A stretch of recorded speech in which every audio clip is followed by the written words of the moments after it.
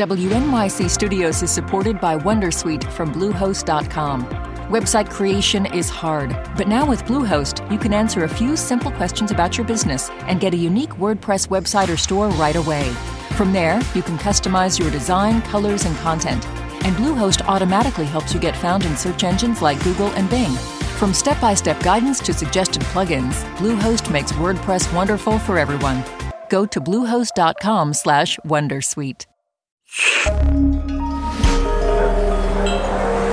Listener supported. WNYC Studios.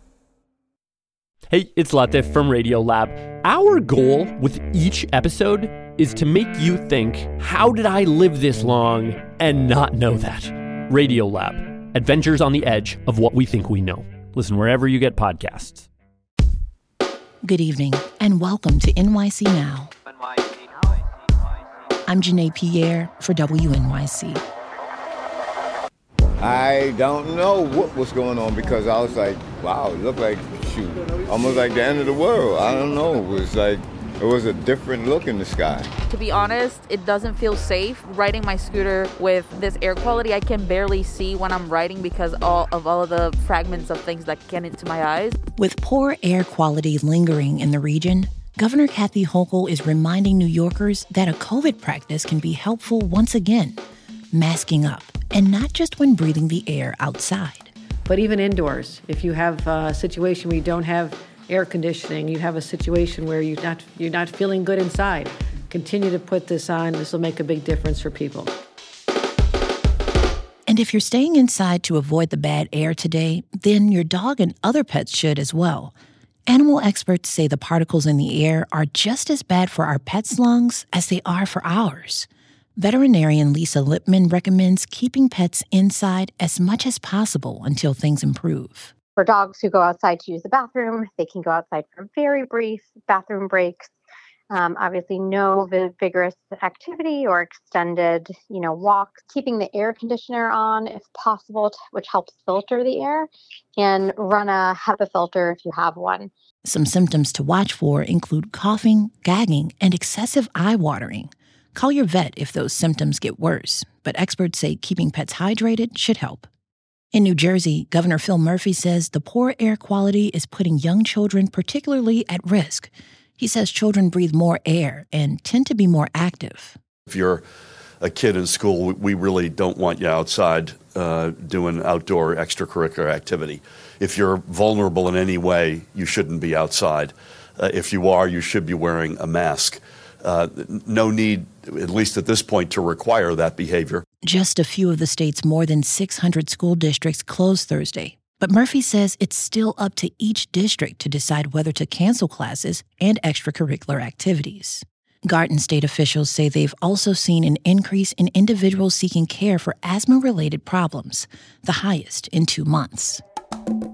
Stay close. There's more after the break. When you see actor Danielle Brooks on the red carpet at the Oscars, she will be in full glamour and in grief. I've been with Sophia for so long, and I just know, after the Oscars, that chapter is really done, and that saddens me. I'm Kai Wright. A star of The Color Purple honors the role that shaped her career. Next time on Notes from America. Listen wherever you get your podcasts. NYC. We've been inundated with news about the region's air quality, but let's switch it up here. New York State lawmakers are racing to end their annual session in Albany this week, but some major issues remain. Chief among them, the Clean Slate Act. That's a bill that would automatically seal most felony and misdemeanor convictions after a certain period of time. Supporters say it will help people find employment and get a fresh start. At the Capitol Thursday, Republicans joined with district attorneys and police organizations to oppose the bill. Tony Jordan is president of the State District Attorneys Association. Don't leave the victims behind. Don't leave the general public behind. And that's what we are most concerned that this does. The bill is expected to be put to a vote on Friday.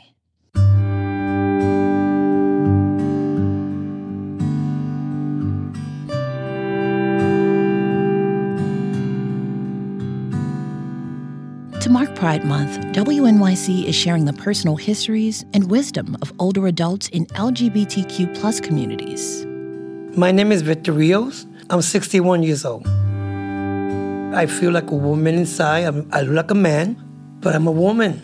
Ever since I was born and raised, that was me, the way I am now. And I don't know if people like it or dislike it, but that was me, and I'm still me that way now. I feel like a woman.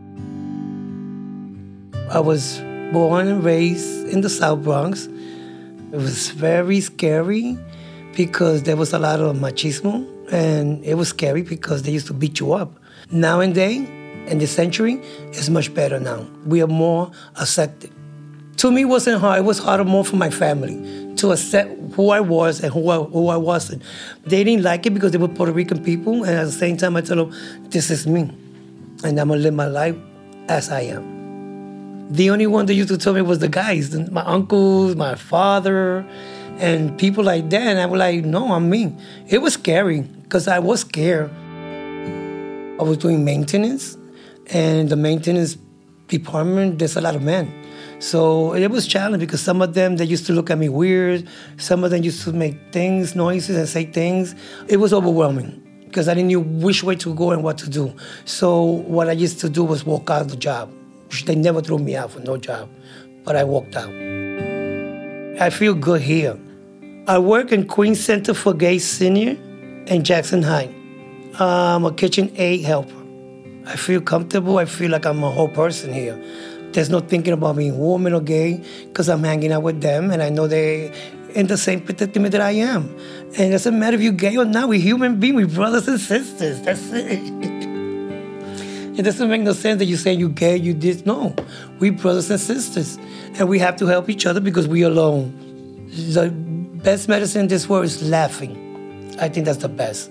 I keep on telling them, laugh. No matter how much you're in hurt, how much you're in pain, laugh. Laugh is the best thing to do in this world. That's Bronx resident Victor Rios sharing her struggles, triumphs, and wisdom as we mark Pride Month. Thanks for listening to NYC Now from WNYC. Catch us every weekday, 3 times a day. We'll be back tomorrow.